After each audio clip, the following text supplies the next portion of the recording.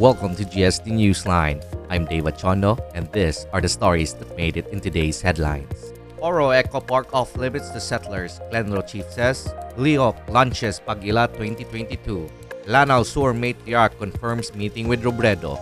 And cops nab Kibawi's most wanted.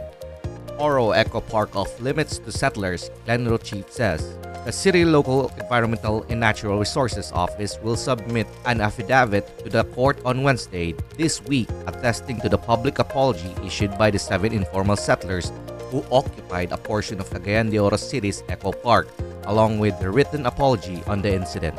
The press briefing came on the heels of the arrest and detention of the 7 informal settlers on March 14, said Major Ivan Viñas, spokesperson of Cagayan de Oro City Police Office in a press statement sent to local medias. Charges of trespassing were filed by the Clenro against the 7 informal settlers. According to Clenro Chief Engineer Armen Cuenca, this is not the first time that some settlers tried to occupy portions of the Eco Park. During the briefing, one of the settlers, Peter Cabugao, said he and several others attended a briefing by a certain dato that assured them of available lots near and at the Eco Park site. Lihok launches Pag-ila 2022, Pat Jared Pangantion reports. Lihok movement launched the Pagpili Alang sa Malambuong Ugma 2022 at Xavier University main campus yesterday. This is to kickstart Pag-ila 2022, a series of scheduled fora with the city's local candidates in attendance. Questions to be asked during the fora will not be divulged in advance of the activity and would be coming from Kwentuhang Bayan, a voters' education campaign for the vulnerable sector to know more about the needs of the community. Lanao Sur matriarch confirms meeting Robredo. Froilan Gallardo reports. The mother of Lanao del Sur Governor Manintal Adyong Jr.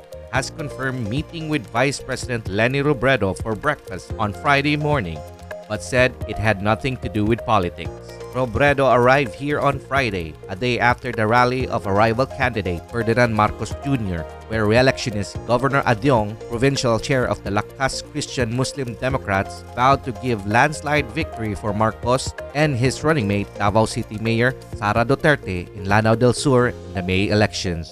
Robredo was reported to have clinched the support of the matriarch of the Alonto and the Adyong clans. Sustained low case count, CHO tells public. While Cagayan de Oro City's health risk indicators continue to improve as evidenced by its zero case count over the weekend, the rest of northern Mindanao logged 16 COVID-19 cases for the same period, the City Health Office CHO said yesterday. Dr. Ted Yu said all this data indicate low-risk status for Cagayan de Oro City, which retained Alert Level 1 status for April 1 to 15.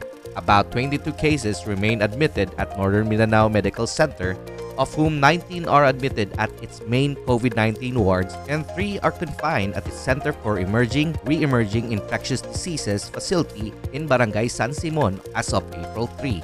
Dr. Yu noted that Northern Mindanao averaged nearly 7 COVID-19 cases daily, or about 1% as of the week ending March, after experiencing a decline in cases last February. Cops nab Kibawi's most wanted, Joey Nakalaban reports. A 30-year-old farmer was tagged by the police as the #1 most wanted person at the municipal level was arrested yesterday in connection with a rape case. Police Colonel Jun Mark Lagare, Bukidnon Police Provincial Director, identified the suspect as Catalino Obenza Jr., married and a resident of Purukwan, Barangay East Kibawi of the said province. The arresting officers were armed with a warrant of arrest issued by Judge Wilfredo Baibera Jr. of the Regional Trial Court Branch 46 of Malaybalay City.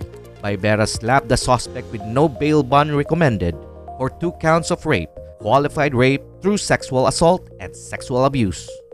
And that's it for GST Newsline, Mindanao Gold Star Daily's podcast. For the full stories in today's headline, visit www.mindanaogoldstardaily.com and stay up to date in the latest news happening around Mindanao by following and subscribing to our social media pages at Mindanao Gold Star Daily.